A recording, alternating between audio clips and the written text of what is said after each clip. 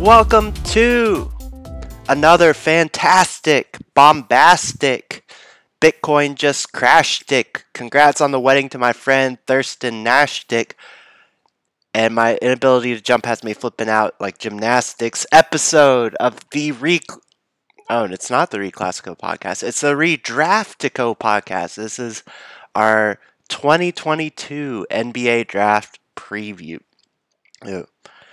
And I am your host, Alex Young, trying to record this during lunch, and we'll see how this goes. If it is a hopefully not too long a lunch, but let's get into it. So, I wanted to put some thoughts out there because the NBA draft is, I realized it this year, but the NBA draft is my favorite sporting event of the year. And I know that sounds super lame, but for me, it's almost become a borderline holiday in my own head, if that makes sense.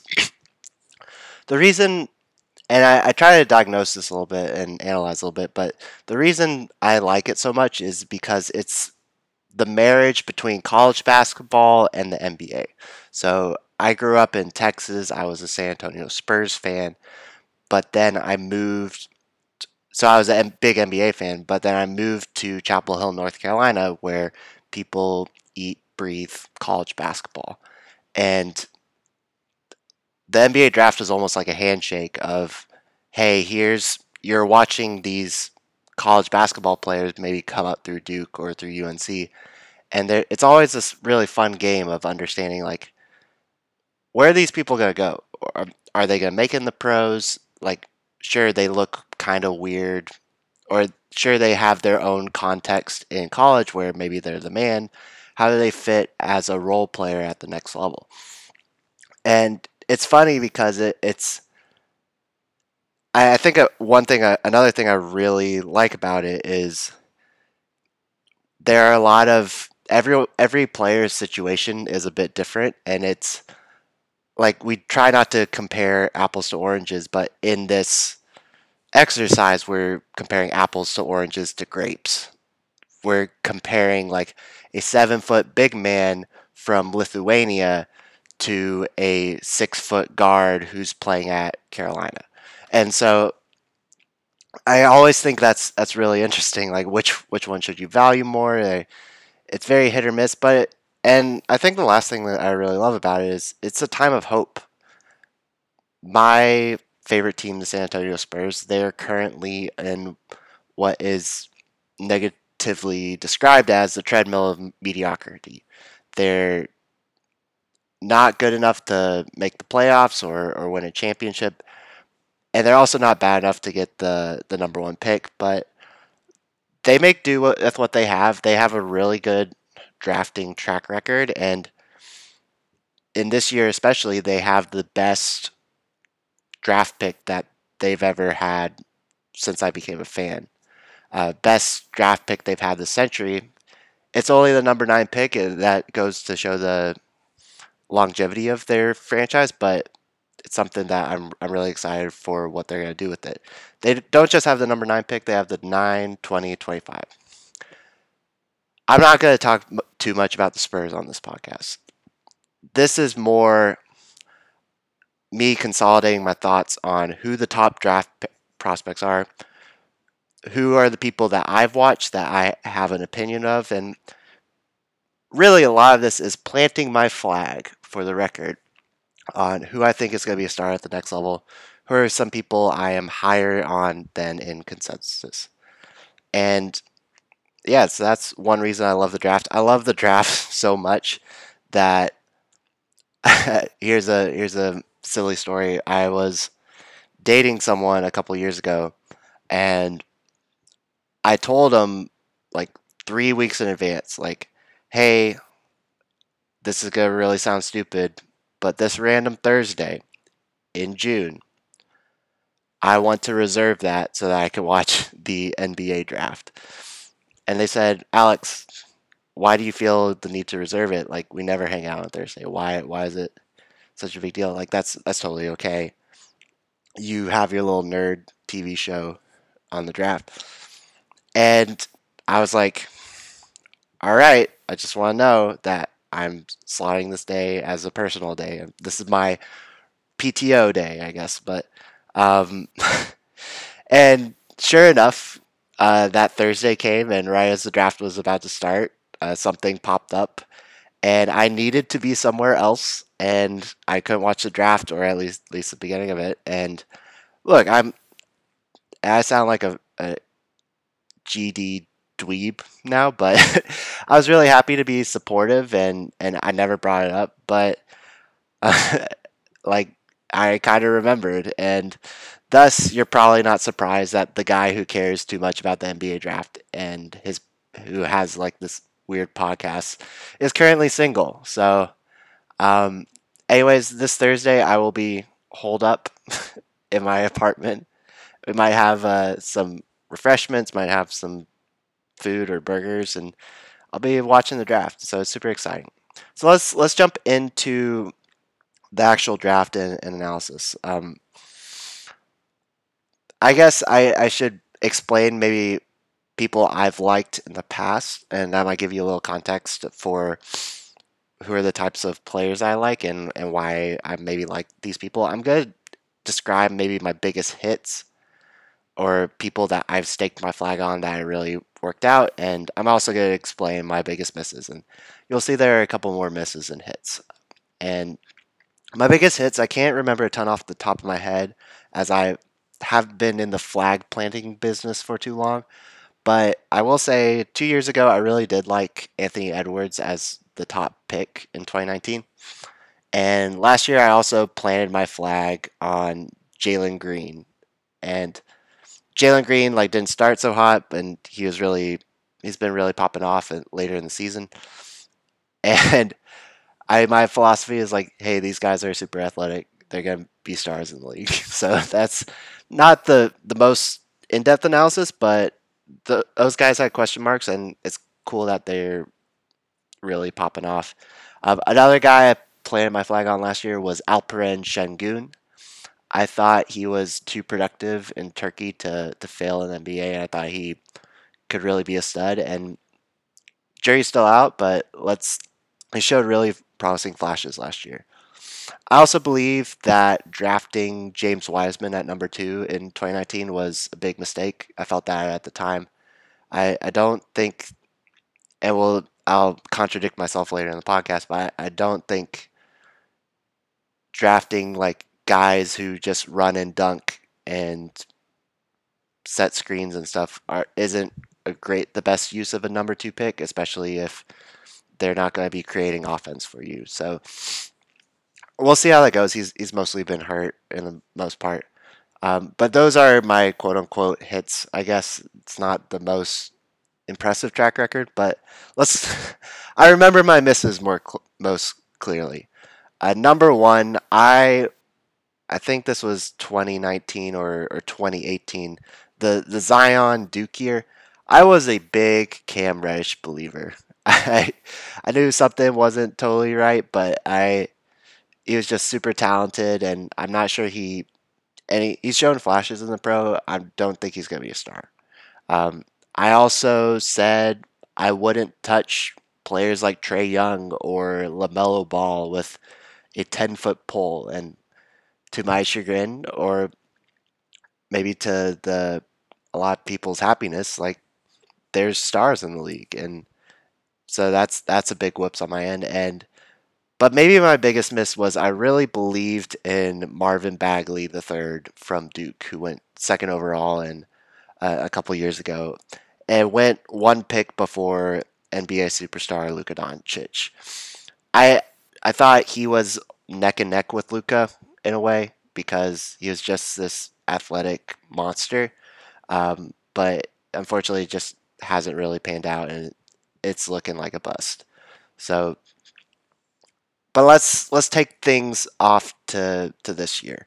So, how this podcast is going to go is I'm going to go through the top 5 prospects in the drafts. Just give uh, generally what I've heard from like other podcasts, what I've seen watching, and my overall impressions.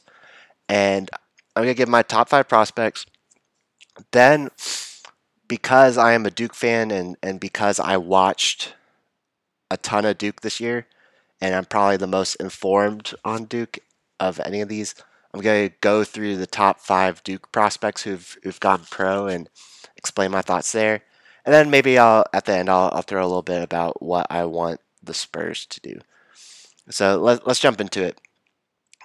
My number one prospect, I think he's going to go number 2, but this is the number one guy I am planting my flag on so much that you'll see in the cover art for this podcast.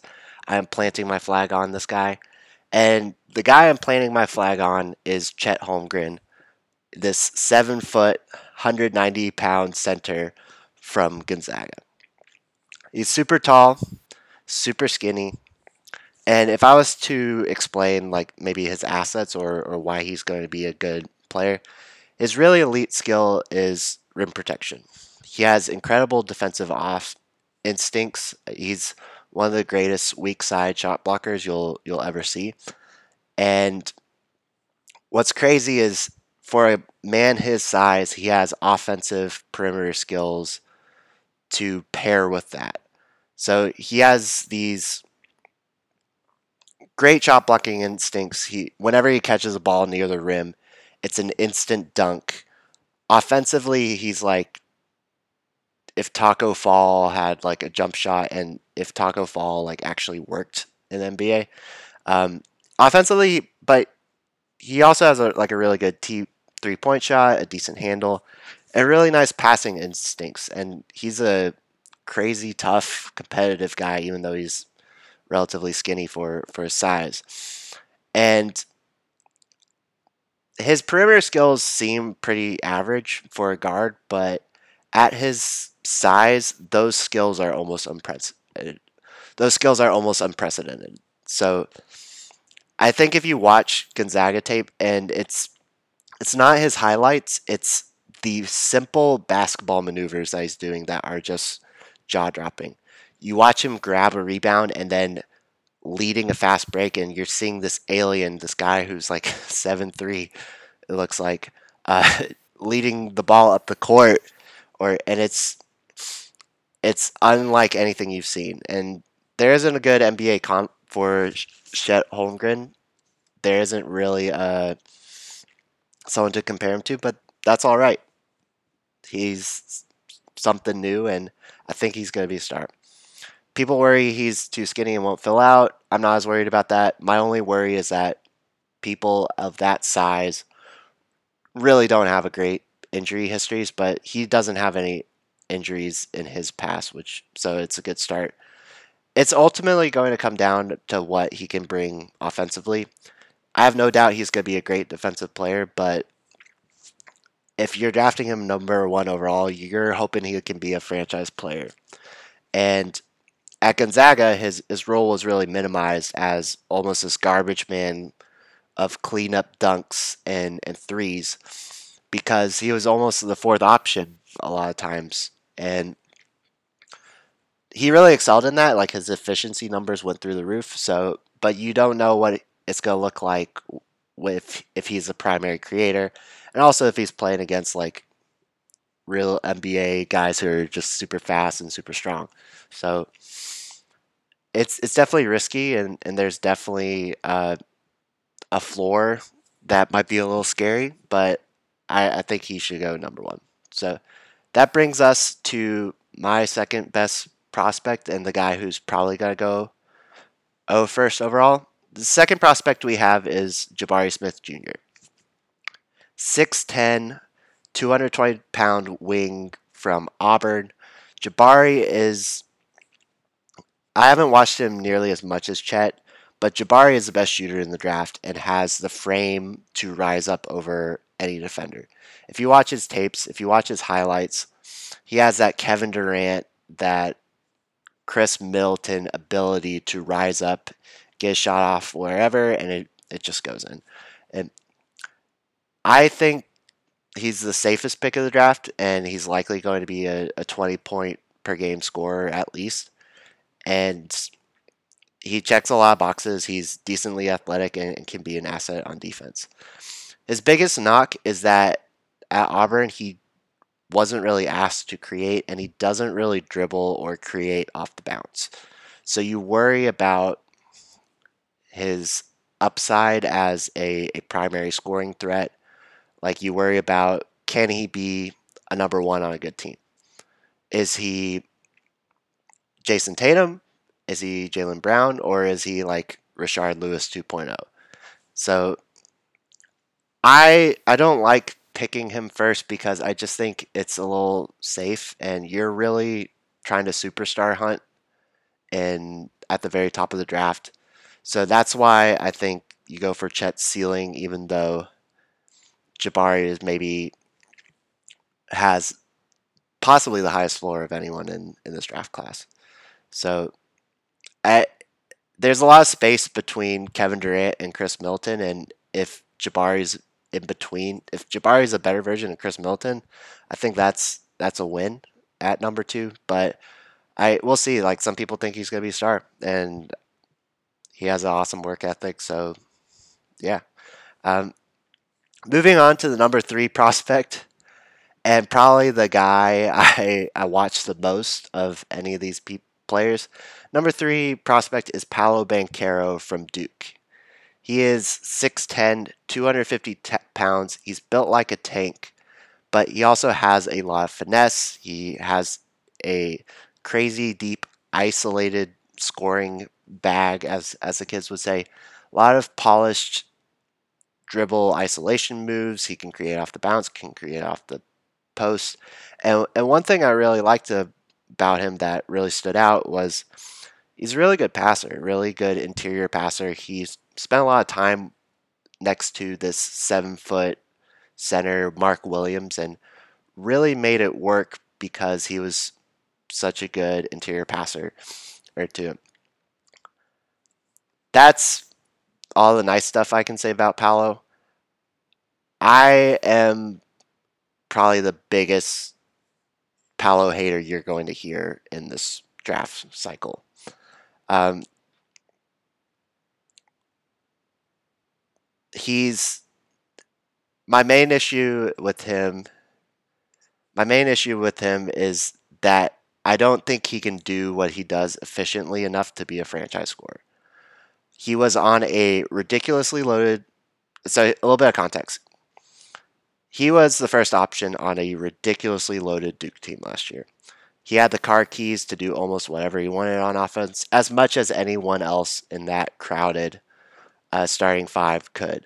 And as a Duke fan, I wonder. I think the results were a little could have been better. Like he had a lot. Sure, he always put up a ton of points, but he had a lot of box scores where he would score 23 points on 21 shots, and he was generally shooting in the 1 point per shot range. Like that was his efficiency. Like the efficiency could have been a little better in my opinion, and I think part of that is like shot selection. Uh, he's doing a lot of ISO moves, and I'm not sure if that's going to be great for long term for an NBA offense. Like I'm not sure he's going to be able to do it good enough to carry an NBA offense. Who knows? Like in the playoffs, he could be a mismatch, a nightmare. He's too strong for smaller defenders, too quick for bigger defenders. Um, he could be a real problem and eliminate some defenders from playoff series is for sure. So it's a great weapon to have, but I just don't see him. I don't see him as a number one scoring option. B, and this is where I think the case for Paolo kind of falls apart, is defensively left a lot to be desired. He has the body type, being 6'10", 250. He has the body type to be a really awesome small ball center. Like if you theoretically, if you had him as your five and he was this creator and provided like a little bit of shooting, like that would be like Draymond Green on steroids. It could be incredible. But I don't think he can really hold up defensively. He really struggled to rebound for his size, and B, he didn't really show much in the way of rim protection. And if you watch his tape, there are also a lot of times where he just doesn't bother to rotate and contest a shot. It's almost like he's doing those LeBron level, like resting on defense so that he can carry the load offensively. So maybe he picks up and he's a monster when he's no longer the number one option getting double teamed all the time. But I think either he could be an amazing small ball center or he could be this franchise option, and I just don't think he does either of those, which I think kind of defeats the purpose of drafting him. So I think he's going to be a productive player for sure. I think he's the next Tobias Harris, which is still pretty good value, but I don't think he's going to be a star the way a lot of people do. But I don't know. There's a lot of really smart people I know, people whose opinions I value, who have Paolo as a number one prospect. So you never know. It's still. I think I like his fit in Houston potentially, but we'll see. Hey, let's jump to the fourth best prospect in the draft, and some guy, actually a guy I might rank ahead of Paulo at number three, and that is the uber explosive Jaden Ivey, a 6'4", 200-pound guard out of Purdue. The main selling point on Jaden Ivey is athleticism and incredible burst. Jaden Ivey led the nation this year in holy crap, that man just flew through the air and yammed on others athletic plays. Like he led the nation in Twitter clips, in viral Twitter clips, if that makes sense. And I can't say I've watched a ton of Purdue or Jaden Ivey. I watched about 30 minutes of him play uh, against Texas, a little bit against St. Peter's in the tournament. And he definitely has that burst. I also think that in college, he was not optimized at all. It took me approximately 5 minutes of watching Purdue to realize he was on the wrong team. And the reason he's on the wrong team is if you watch Purdue, they have this very gimmicky offense, and that gimmicky offense is built around a 7'4", 300-pound guy named Zach Edey.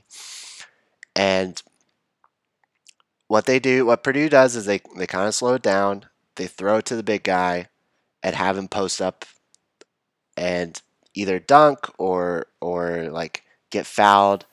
And it's against Texas, this giant guy Zach Edey almost fouled everyone out.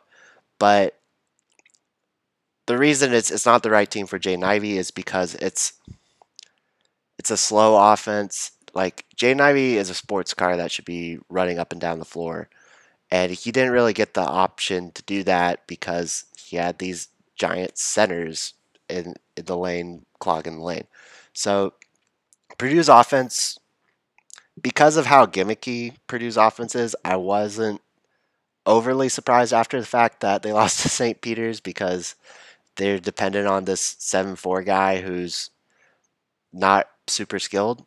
But it's kind of like if the Dallas Mavericks built their offense around Boban Marjanovic rather than Luka Doncic. So I think I say all this because I think Jaden, while yes, he doesn't read the floor amazingly well from what I've heard, um, he's going to be a better pro than he is a college player because he's going to be in some pace and space offense and really light it up. So it's I think he's going to be a star. Well, maybe not a star, but I think he's really going to be awesome at the next level.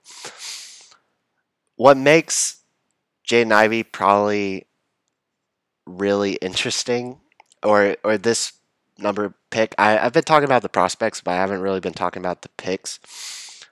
The fourth pick in the draft goes to the Sacramento Kings. And this is like the biggest predicament in the draft. Let me explain. So, Sacramento has the league's longest playoff drought, which they have a lot of pressure to break. They really need a win now kind of player. They also have a very speedy point guard in De'Aaron Fox that they've built their franchise around. So De'Aaron Fox is a very much a Jaden Ivey type, or Jaden Ivey is very much a De'Aaron Fox type. So they already kind of have that player on the roster. So it's unclear how Jaden Ivey fits with all that. Because they have a win now mandate, the Kings could go for a more NBA ready guy in Keegan Murray out of Iowa, who doesn't have nearly as much upside and might be a slight reach at the number 4 overall pick. Or if they really wanted to swing for the fences and go superstar hunting, they could go for someone like Shaden Sharp, who's this high school guy. We'll get into him in a second.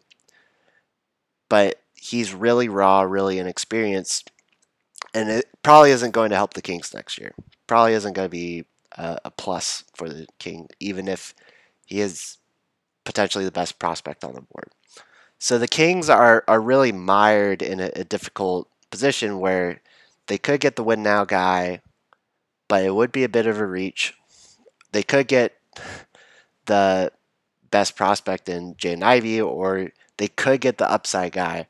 But if the Kings botch this pick, it's just going to be another, for lack of a better word, kick in the nuts to a franchise that hasn't made the playoffs in almost 20 years. So they have the league's longest playoff drought. So they're a very interesting case. I've I really like their GM Monty McNair. I think he's a really smart guy, and I'm sure he's going to make a great pick. But it's an unenviable position. So let's go to, and one reason it's unenviable is because one of the guys on their board is my 5th best prospect, Shaden Sharp. I honestly don't know much about Shaden Sharp. It's mostly hearsay. Shaden is a complete mystery box, and that's almost by design. He could be the best player in this draft. So Shaden Sharp, maybe some stats on him. He's a 6'6", 200-pound athletic wing who can really shoot. Um, his story is he graduated high school early and then enrolled at Kentucky. So I think he joined Kentucky like around October, right after the season had started. And rather than playing for Kentucky, he scrimmaged with the team all season during practice, but he never was quite quote unquote ready to play in actual games for Kentucky. And it was almost a shady situation, to say the least, in that uh, he kept saying, like, hey, he's going to sit out this year, but he's going to play for Kentucky next year. He kept telling Kentucky over and over that, oh, no, he's going to play next year. He's going to play next year. And then he became eligible for the draft, and plans changed, and he never ended up playing for Kentucky. And so a lot of Kentucky fans are upset about this. It's a little bit of a shady situation, but now this guy who's uber athletic, who was the number 1 prospect in the draft before, in his age group before reclassifying to this draft class, now he's available, but he hasn't played any college ball, so it's really hard to evaluate him. Like I was saying earlier, the draft is about analyzing and comparing apples to oranges to grapes. Well, Shaden Sharp might be this really weird, underdeveloped grapefruit that could be the best player in the draft, could be the 20th best player in the draft. So I think that particular mystery box is worth a top 5 pick. I wonder if he should go even number 3 overall. But then again, I don't have good information. I don't get to see his workouts. I could look up I haven't checked out his interviews yet, but I really don't have a good read on this. So you could tell me he should go 12, and I might believe you. But I think it's worth the swing at this point in the draft.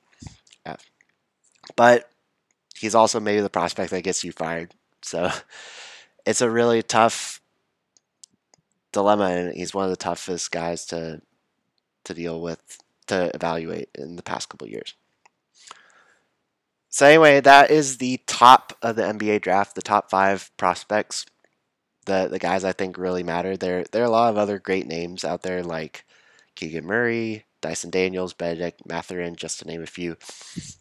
I don't have good intel on them. I don't have a good read on them. So I'm gonna let ESPN and the Athletic handle those guys. But I want to go in and there's four more Duke prospects that I feel that I watched a ton that I have thoughts on that I want to lay to wax per se. And the first other Duke prospect I'll start with is Mark Williams. Mark Williams is the mammoth 7 foot springy athletic big man from Duke. He at the combine he measured 7 foot 2 inches with shoes. He's 242 pounds, a 9 foot 9 standing reach, so you can almost touch the rim standing flat on the ground. And he has a 7 foot 6 wingspan. At the and the kicker is at the combine he measured at 5.4% body fat, which is utterly ridiculous and probably inaccurate and probably a little bit of an estimation. But even if he was at like 8% body fat or 10% body fat, I think that's ridiculously low for a person his size and 242 pounds. So he's this big hulking shot blocking center that dunked everything. And in my opinion, Mark Williams was Duke's MVP last year. He dunked everything, blocked everything, and he cleaned up a lot of Duke's defensive mistakes as a help defender. He is surely going to be a rotation big for 8 to 10 years at least, and I think he's one of the best athletes in this draft. I think he's one of, like in a vacuum, he's one of the best players in this draft. The only thing is the case against him is his position and his player archetype. Like I said, you don't want to draft run and dunk centers second overall. And we're seeing in the draft that these big men these non-shooting big men tend to slide further and further down the draft year by year. So last year, Alperen Şengün, my boy, was the second big man drafted overall, and he wasn't picked until 16th, despite being possibly the second best at his position. In a way, these run and dunk centers have become running.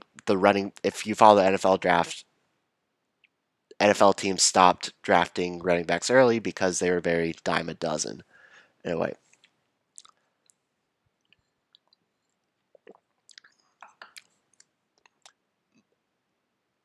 The Mark Williams pick is also interesting because there is a team that could really use a Mark Williams type, and that team is the Charlotte Hornets, who own the 13th and 15th picks.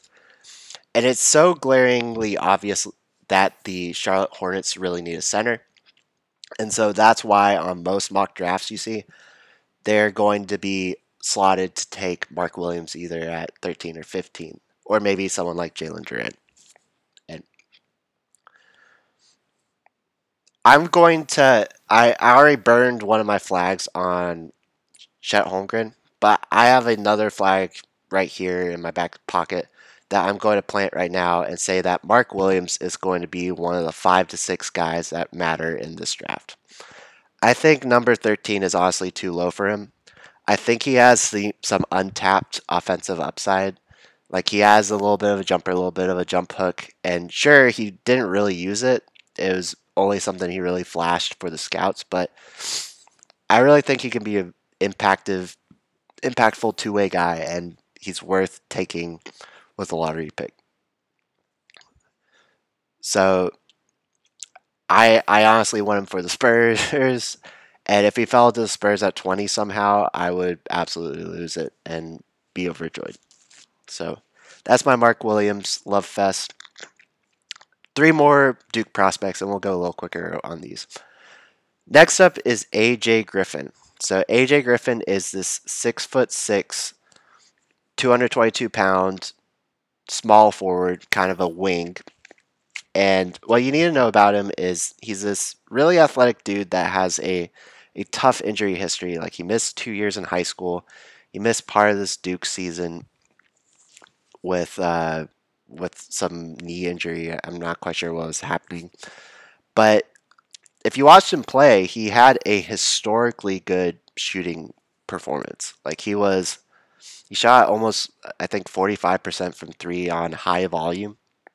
He has a weird little stance, but it's a high arcing shot and it went in most of the time. So he had incredible shooting season. I think he projects to be a really good 3 and D guard if he can stay healthy. Um, some downsides with him is that analyses I've seen say that he lost his athletic burst as the season went on, and he wasn't able to get separation from defenders while driving to the lane. And I can verify that if you watch him drive to the lane, it does look awkward. It looks like he's galloping into the paint. I don't know what's up with that, and every one of his drives look really hard. But that said, I got to see him in person when he was healthy against Virginia Tech, and he was awesome. And he was flying around the court, and I think he has the tools to be really awesome. My only concern is that he is a bit feast or famine in a way. Um, like he would have games where he would have 27 points. He had games where he would shoot 1 for 7 and have 2 points and completely disappear. And I don't know if that's because he was the fourth option a lot of the time at Duke, but it would happen a lot of the times. And so a bit feast or famine, a bit Jeff Greeny, but we'll see what happens. I'm a big believer in him. I think he's going to be awesome. If he fell to the Spurs at 9 and the Spurs took him, I would be overjoyed. So I would be overjoyed on a lot of these Duke guys. I'm a little biased in that respect for sure. So two more Duke prospects. Next up is Wendell Moore. He is a 6'5 junior. It's a 213-pound guard who just finished his junior year at Duke. Because of his age, he is going to slide to the late first, early second round. I wasn't too impressed in Wendell Moore his first 2 years at Duke. I thought he underwhelmed. He wasn't last year, especially. I thought he kind of regressed. He didn't wasn't ready to be the leader on Duke. But he really came into Duke this year as a changed man. He came in jacked. He was in incredible shape, and man, he just kicked ass doing a little bit of everything. And so he had a nice shooting season, showed some chops as a creator, and was really awesome defensively. And I think he's going to be a little undervalued. I don't think the stats are going to do him justice because on this very loaded team, there are a lot of times where it felt like he was the fifth option of all the five guys on the court. And I don't know if that was fair, but this Duke team was kind of weird and really talented and had a lot of primary ball creators. So I think he made the best of it to be a glue guy, and he always deserves to be on the court because he always added value. So I think he's going to be a good rotation player. And I'm already mad that the Warriors are going to draft him 28th. And I'm upset because I don't want the Warriors to get another great player. I don't think he's going to be a great player, but I think he's going to be a stud. And so I'm excited for him. Um, I would be happy late first or early second. I think he's one of those guys worth taking. So a little bit of water. And my last Duke prospect I'm going to talk about is Trevor Keels. Trevor Keels is a really fun watch at Duke. He has a second round grade, so he's probably going to go in the second round if he gets drafted. 6'5", 222 pounds. Set the Duke bench press record, I believe, at least for freshmen. So he's 18 years old. I love Trevor Keels. He really balled out in the season opener against Kentucky, where everyone was saying, "Oh my goodness, is Trevor Keels a lottery pick?" And he's really built like a football player. Like every, it was almost like Duke bingo, Duke announcer bingo. It's like the Duke announcer had to say like, "Oh man, this guy should be playing linebacker on Sundays." Like, but he's really kind of it's not something you generally see on the basketball court, and I think it's awesome. He's in many ways he was like the college basketball version of Marcus Smart, like a poor man's Marcus Smart. Like Marcus Smart was actually a star in college at Oklahoma State, but like Trevor Keels just does a lot of stuff that like he doesn't have an elite skill, but he probably led Duke with a lot of threes that were like no, no, yes, like no, don't take that away to win in. So he had a lot of spunk, and he had a shift as Duke's de facto point guard because Duke didn't really have a point guard this year, and he does a little bit of anything, of everything. But I think his number one trait and one reason he's worth taking a flyer on is he's really gritty and kind of you draft Trevor Keels because he's a dog. Like he is a warrior. He's gives you like some of that kick ass energy. And even though his shot really needs to improve, like I think he really should have gone back to school and just to prove to scouts that hey, my shot's all right, and he'd go in the first round next year. But anyway, he's going pro. He's a very much like a bet on himself kind of guy, and he's just awesome. Really shows up in big games. I can't say he's gonna make it in the pros, but I think you gotta bring him into camp because he's awesome, and I think he could pan out to be at least a rotation player or maybe even a starter. So I love Trevor Keels. I wish he was still at Duke, but I'm wishing him the best of luck. So that brings us. Those are all my prospect takes. I've planted my flag on Chet Holmgren and Mark Williams, and I also would like to gently, like half plant my flag on AJ Griffin and Wendell Moore. Um, but let's talk about the Spurs real quick. So Spurs are my favorite team. They're not used to being in the lottery, although this is their third year there. And they have the ninth, the 20th, and 25th picks in the draft. And as a Spurs fan, I'm super excited because they've routinely gotten value out of a lot of these picks. So they picked DeJounte Murray, 29th. The legendary one is, I think they picked Manu Ginobili, 58th, where he was one of the last guys in the draft. They picked Kawhi Leonard, 15th. Tony Parker, like 28th. Like, they've gotten a lot of value in these late first rounders.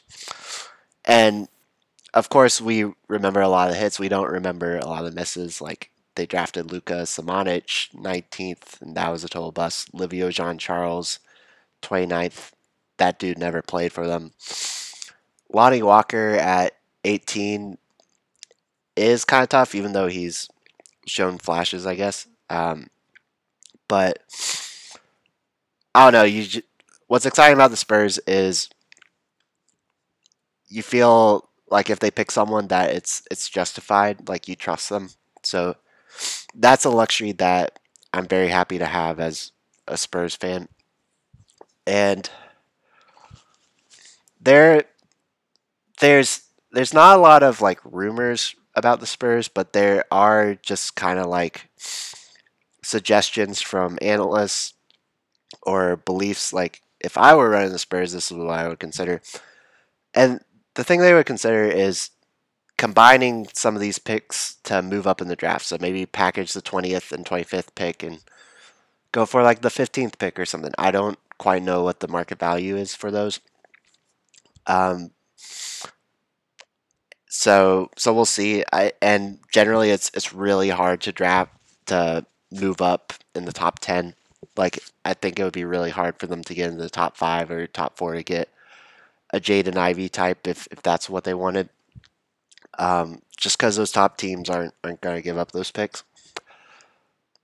But the number one thing to monitor for the Spurs is they have a center, Jakob Pertl, and I have an economics background. I'm going to explain this in a very supply and demand kind of way. But you know how earlier I was talking about how the Charlotte Hornets really badly need a center? Well, the Spurs have a center named Jakob Pertl who's this awesome, kind of like no nonsense defensive center, knows how to play, and is reliable. So he is a very known commodity. And a lot of teams, he would stand to benefit a team like Charlotte that has no center. And so I think one of the biggest subplots is the Charlotte Hornets are very obviously need to draft a center at 13 or 15. And I wonder if one team that's ahead of them, like maybe OKC with the 12th pick or the Spurs with the 9th pick, what if they hold one of those centers hostage? Or what if they say, hey, we're going to pick this guy unless you give us an asset to move up? And all in all, I think there's a real chance the Spurs trade Jakob Pertl on draft night to Charlotte for some goodies, for some draft picks, or a lot of maybe PJ Washington or something like. So I think that's something to really monitor. And if it doesn't happen, forget about it. But if it did happen, you heard it here first. So apologies for the cough. So I'm very excited about the Spurs draft. I think they have a lot. They have the most tools in the draft. Then usually they just stand pat, and I think there might actually be a move. Um, I hope they don't pick Ousmane Dieng for whatever reason. He's this lanky French kid who's really raw offensively, but has star potential, I guess. People mock him to the Spurs just because people predict the Spurs might take him because he's an international guy, and that makes sense, I guess. But I don't know. It feels like anything is possible for this 9th pick. So, uh, anyways, those are my thoughts. Again, I'm firmly planting my flag on Chet Holmgren and Mark Williams, gently placing my flag on AJ Griffin and Wendell Moore, and I am shorting Paolo Banchero's superstar potential. Thank you very much for listening. This has been the first ever edition of the Redraft to Co podcast. We'll see how this goes and how poorly this ages, but I hope you have a great rest of your week.